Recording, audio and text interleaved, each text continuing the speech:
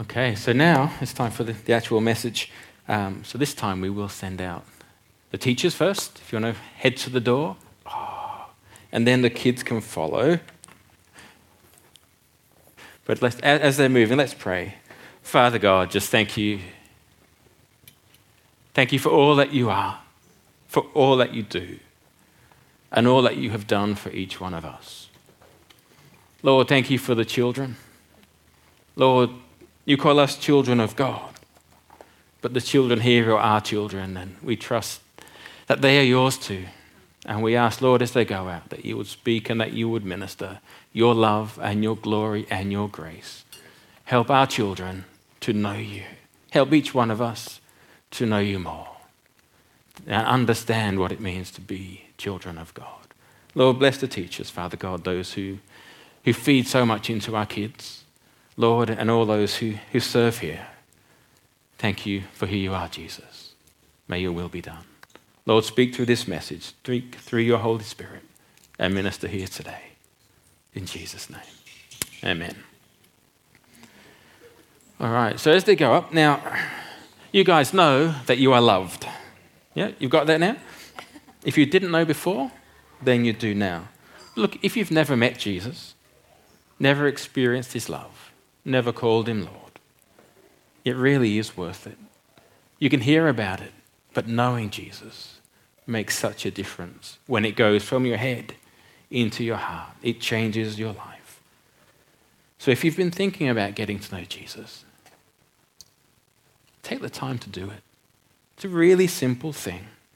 Just quietly in your heart respond to God, to his love, to the words that we heard before, and invite Jesus into your life. It's that simple. Say, Jesus, I want you to come into my life.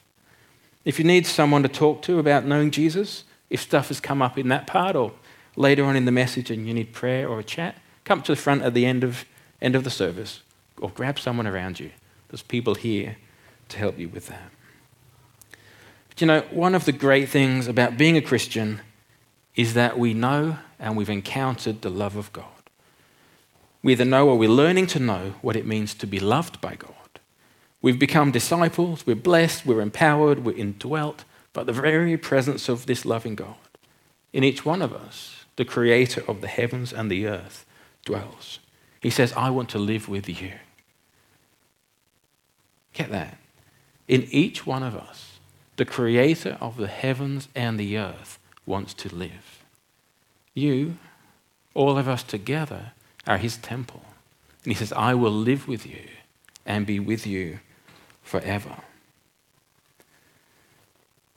God calls us beloved. He calls us collectively his bride. And God came to earth. He died on the cross. He bore the fullness of God's wrath in our place. And then coming back to life, he sent his Spirit to come and live within each one of us, to claim us as his own. Some days I ask why. It's incredible, really. It's profound to think about the mysteries of God and what he's done for us. How deep is God's love? But I have another question that comes to mind too. If Jesus saved us, if the victory is won, if he's gone back to heaven, then why has he left us here? Why has he left his church here on earth?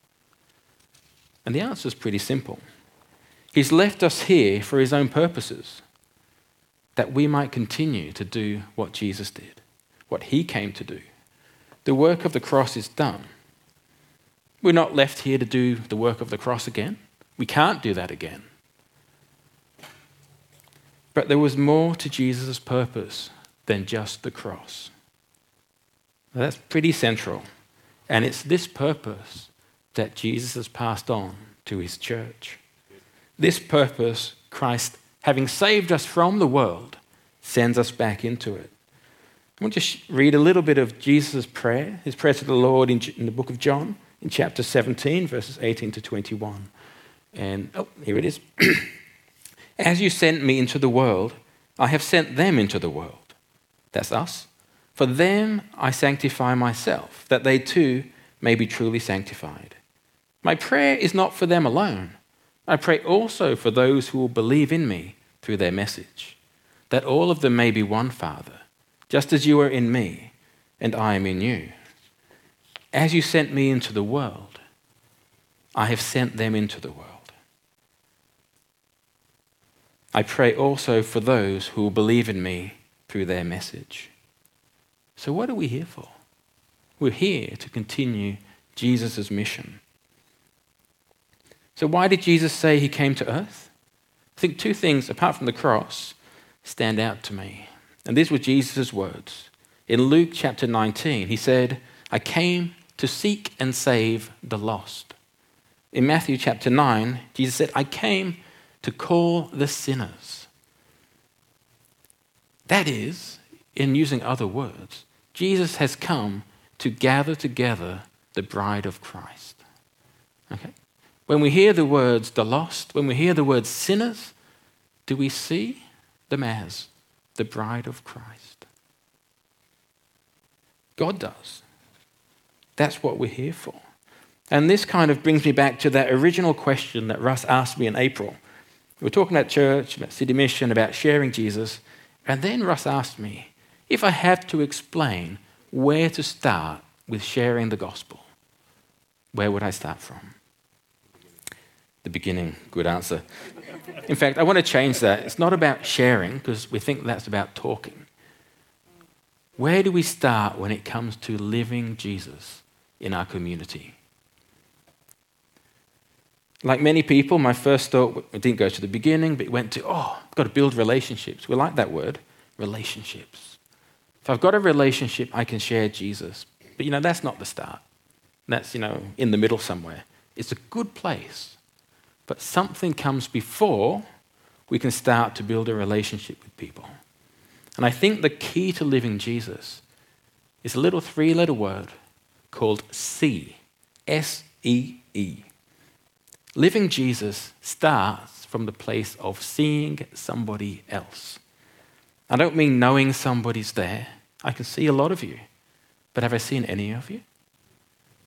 Do I know what's going on for you? Am I actually focused on the people around me? It's not knowing somebody's in the background or somebody's walking past. It's about seeing people as Jesus sees people. Seeing through the Father's eyes. But don't take my word for it. Let's look at Jesus for the example. Jesus taught lots about mercy. He said, be nice to each other, care for each other, do good for each other, love your enemies. He talked a lot about the one another's. But Jesus didn't just talk, he lived it. He did it. He loved in words and he loved in deeds. And as he went, the message of the kingdom was delivered and people's lives were changed. Now, Scripture gives us specific instances when Jesus met an individual and interacted with them. The Gospel of John is kind of like one person after another meeting Jesus. But there's all these other times when Jesus just went and saw. And I want to look at Jesus' MO, how he operated. And this is what he did. Jesus walked. He just wandered on about his life. And then he saw. And then his heart responded with a strong emotion, usually compassion. And then he did something. He walked, he saw, he responded emotionally, and he did something. In the end of Matthew chapter 9, we read this, verses 35 to 38. It says, Jesus went through all the towns and villages, teaching in the synagogues, proclaiming the good news of the kingdom, and healing every disease and sickness. When he saw the crowds, he had compassion on them, because they were harassed and helpless, like sheep without a shepherd. Then he said to his disciples, the harvest is plentiful, but the workers are few. Ask the Lord of the harvest, therefore, to send out workers into his harvest field. Now, this is a great verse, and we often read this passage, and we stop about here, and we say, yes, let's ask God to send people. And if we're talking missions and global missions, this one always comes up. And we should be asking the Lord to send out workers to the harvest. But what happened next? This is the end of chapter 9. And the verse 1 of chapter 10, guess what happens? Jesus calls the 12 disciples to him. He gives them authority. He gives them the message of the kingdom. And he sends them out. They didn't go overseas. They went to the towns and the villages around them. So what happened? Basically, Jesus says, come on guys, ask me to send people out. And they go, okay, Jesus, send people out. And he goes, all right, off you go. He didn't send other people. He sent those same people. He sent the disciples who were with him, the ones who asked. Jesus sent those 12, and he didn't stop there, because this is the mandate that he gave and is given to every disciple who would ever follow him. Not just to go overseas, but to go. To be his ambassador, that's up there. To be his priest, that's up there. To be the ones, the righteous ones, who go about continuing Jesus' purpose.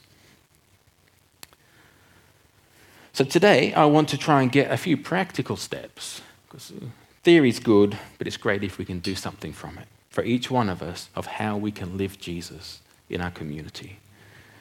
So 4 practical, easy steps to live Jesus. Really, it's to copy what Jesus did. So the first practical step is go about your life. Sounds easy, doesn't it? Do what you normally would do. Get up in the morning, or in the afternoon, whenever it is. Go to work.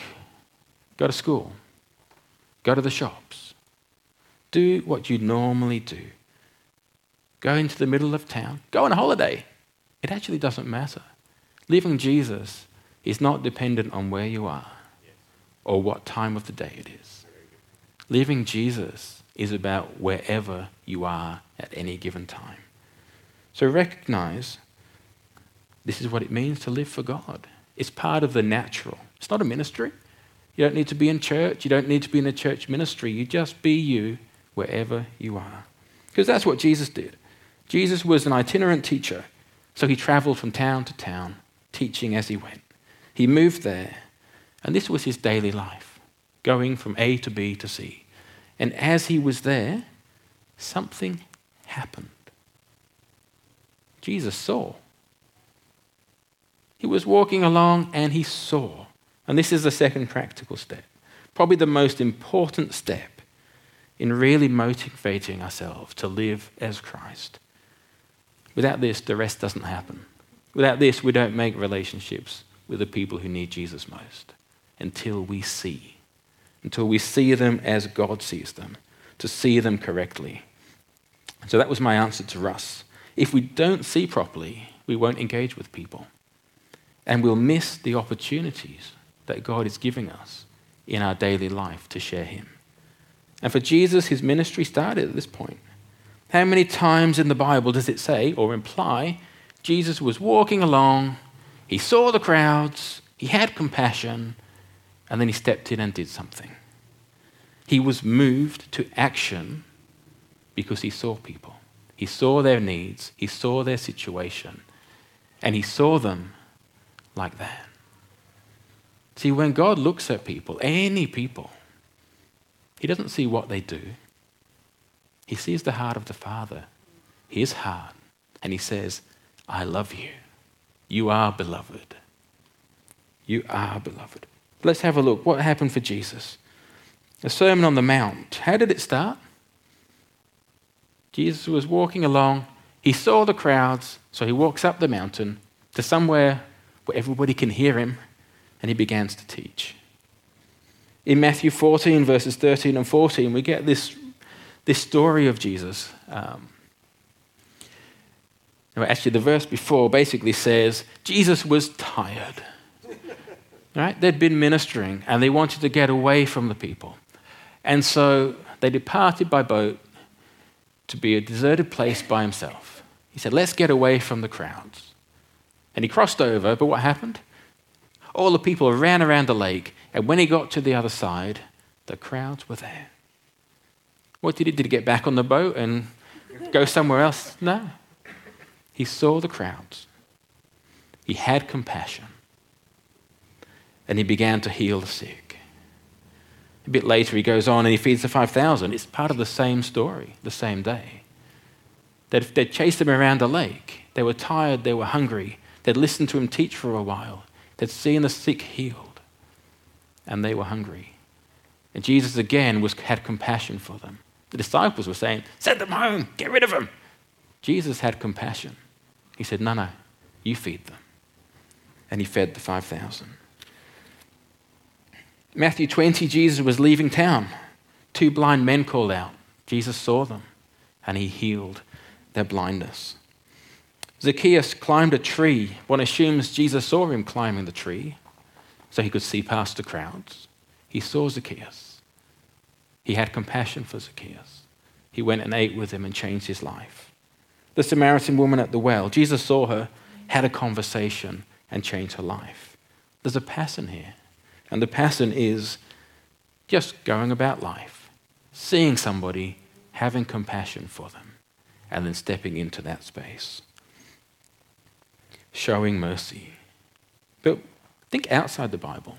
How many of you are here today because somebody saw you, had compassion, and shared Jesus Christ with you? That's why I'm here. I didn't grow up in the church, but somebody came to me and invited me along to church. Somebody shared the gospel with me. And that's why I'm here. And so many today. This thing is still happening when we see people and engage with them. The gospel will always change our lives. But remember, Jesus came to seek and save the lost, to call the sinners, which is everybody, which is all of us. And now he's called us as his disciples to go and do likewise. That is why the church is here. It's not so we can sing. It's not so we can worship. We'll worship far better when we get to heaven. We are here to sing and to worship and to pray and to share Jesus with those who do not know them, do not know God. Because God loves them. God loves everybody on this planet, even those who will never accept him. God's love for them and his promises to them are there. So anyway, coming back to seeing, as you read the Bible, you realize that seeing is important to Jesus. A number of times he taught about sight, he taught about blindness. He was always having a go at the Pharisees for being blind. You can't see, he kept saying.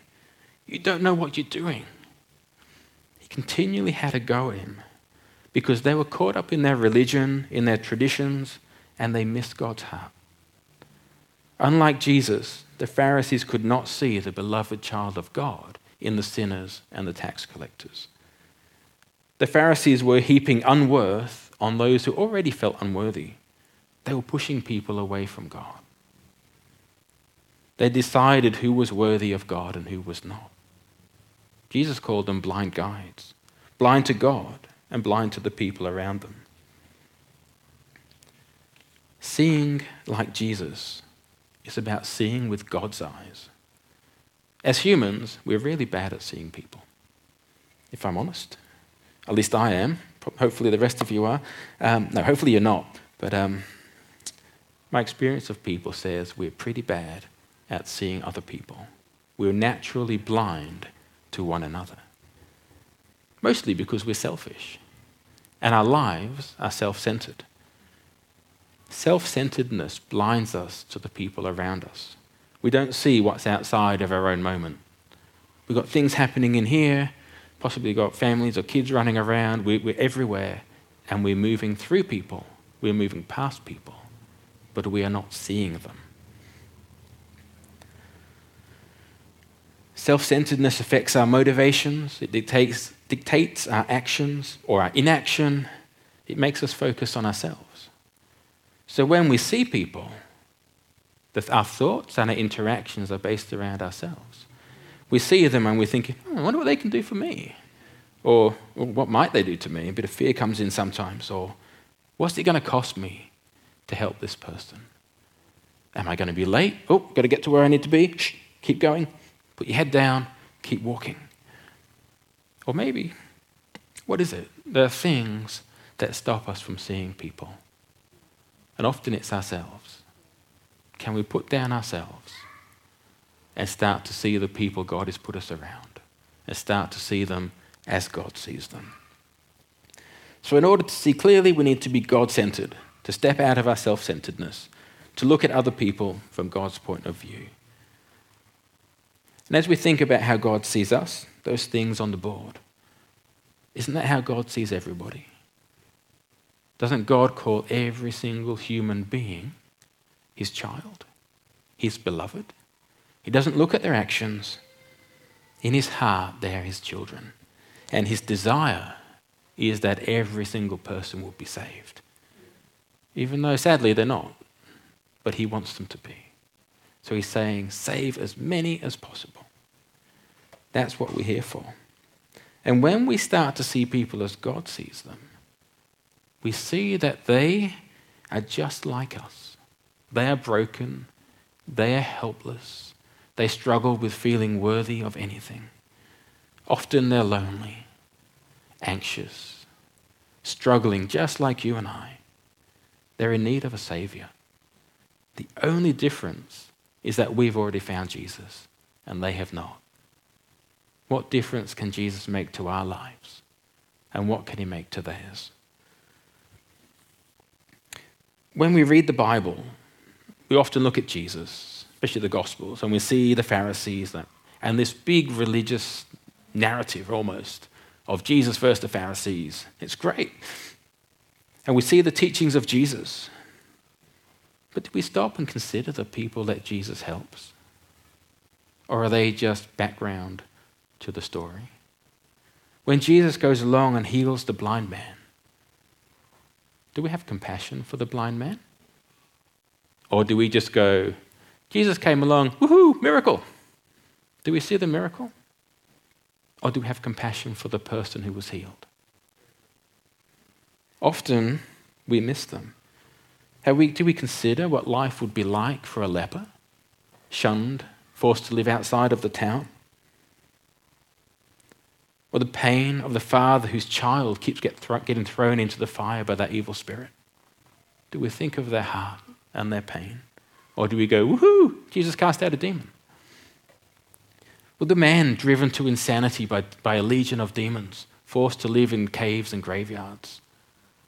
Do we go, woohoo, Jesus cast out the demons? Or do we see the man who was troubled? Do we have the compassion that Christ had? What about the lame man who'd never walked, the woman who'd been bleeding for 12 years? How did they live and survive in society? The poor widow, the slave, the soldiers. Do we have compassion? Or do we just gloss over and look for the miracle? See, in God's eyes and in God's heart, they're as much his beloved child as you and I. Jesus saw them as his beloved, but he saw them as his beloved who is suffering. See, he saw them like that. He saw their suffering and he stepped in to help them. Seeing them stirred compassion, and that caused Jesus to step in and minister. And as he ministered, he declared the kingdom of God is near. Next time you're reading the Bible, pay a bit of attention to the people that Jesus was helping. Who are the characters? Who are them? They're not just background. They're not just filler. They're not just NPCs. These are the people who God loves, who he calls his children. And realize that those people are still with us today. Step outside the door and they're there. Do we have compassion for the hurting? Do we have compassion for the lonely? For the homeless? For the addicts? For the person next door? Do we see them as beloved children of God? Do we recognize them as the prodigal sons and daughters who've yet to come home? God is the Father waiting, watching for them coming. Are we like the brother, ignoring them? Or are we like the Father, waiting for them to come home? As God's people, we need to learn to see, to look a little bit closer, to be open to the prompting of the Holy Spirit as we go. Maybe there's someone or something that God is wanting us to see. Is somebody's eyes more downcast than normal? You can usually see that. Do you pass the same person on the way to work each morning. Maybe you're standing at the same set of traffic lights every morning. Have you ever said hello? Have you ever paid attention to who's there around you? Does somebody look troubled? Look like they need to talk? Like they need some help? Who do you see? Or do we stand at the traffic lights and only see the green man or the red man? Do we see the people standing around us? As we see people who may not be like us, who might have a different value set, a different lifestyle, how do we see them? As God sees them? The same way he sees us? Do we recognize that they are just like us in the eyes of God? That they are of equal worth to God as we are? Do these words on the whiteboard apply to them too? Well, honestly, that's why we wrote them. We did it for us, but no, we didn't. We did it for the people out there. It was good for us. It's nice to remember. It's nice to sit in that space. But that is exactly what God thinks and feels about the rest of humanity. Do we see the beloved child of God when we see the homeless, the foreigner, the criminal, the kids walking to school, or the person next door? The guy who cuts you off as you're driving along. Do you see them as beloved of God? Lance does, that's good. I try, not always.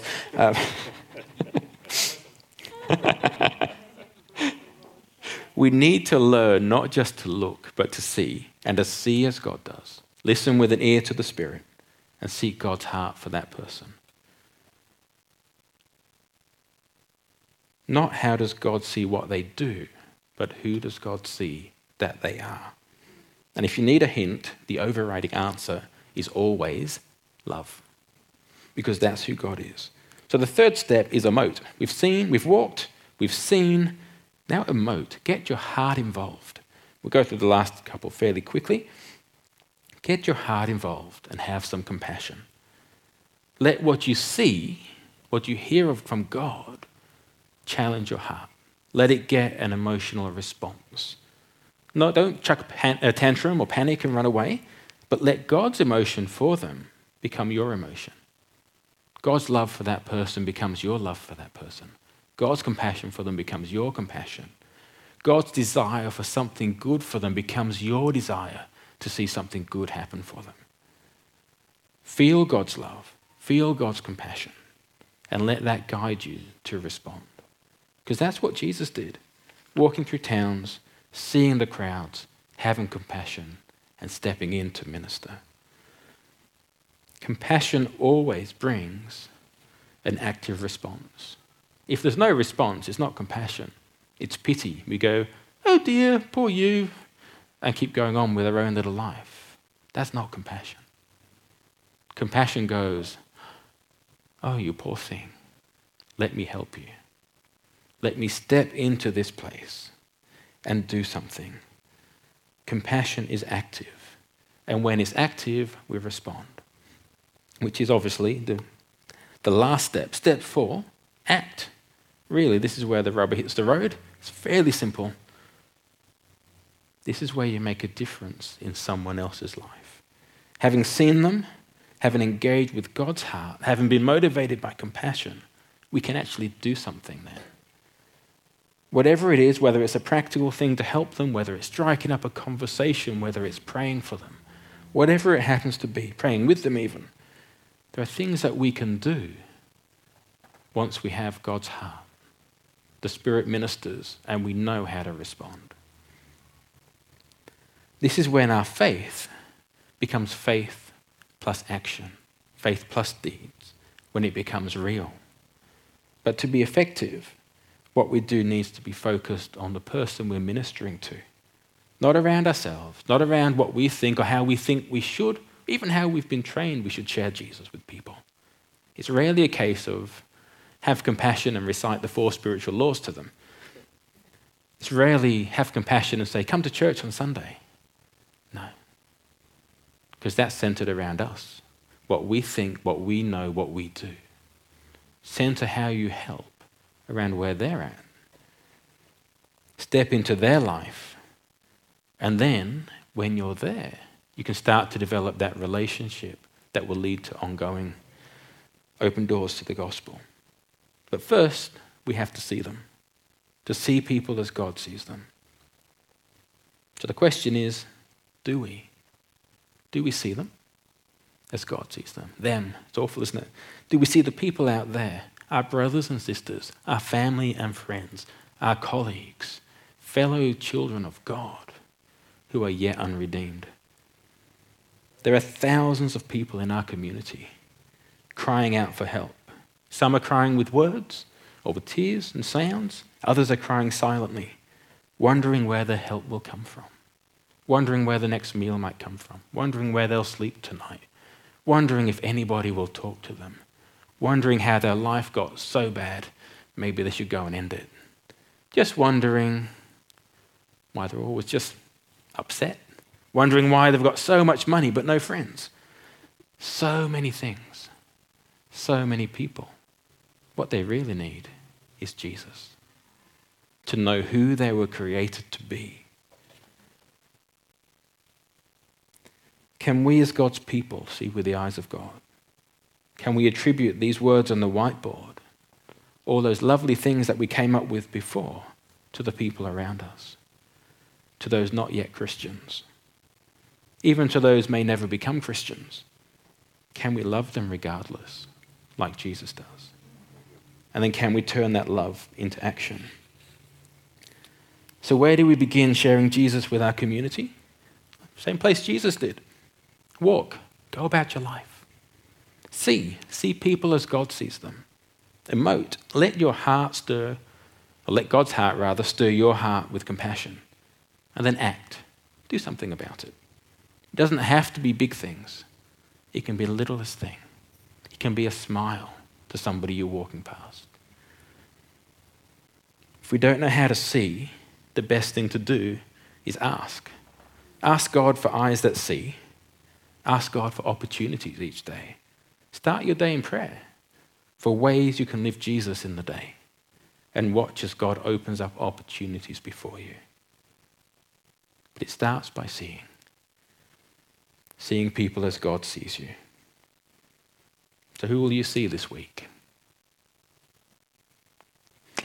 Let's pray.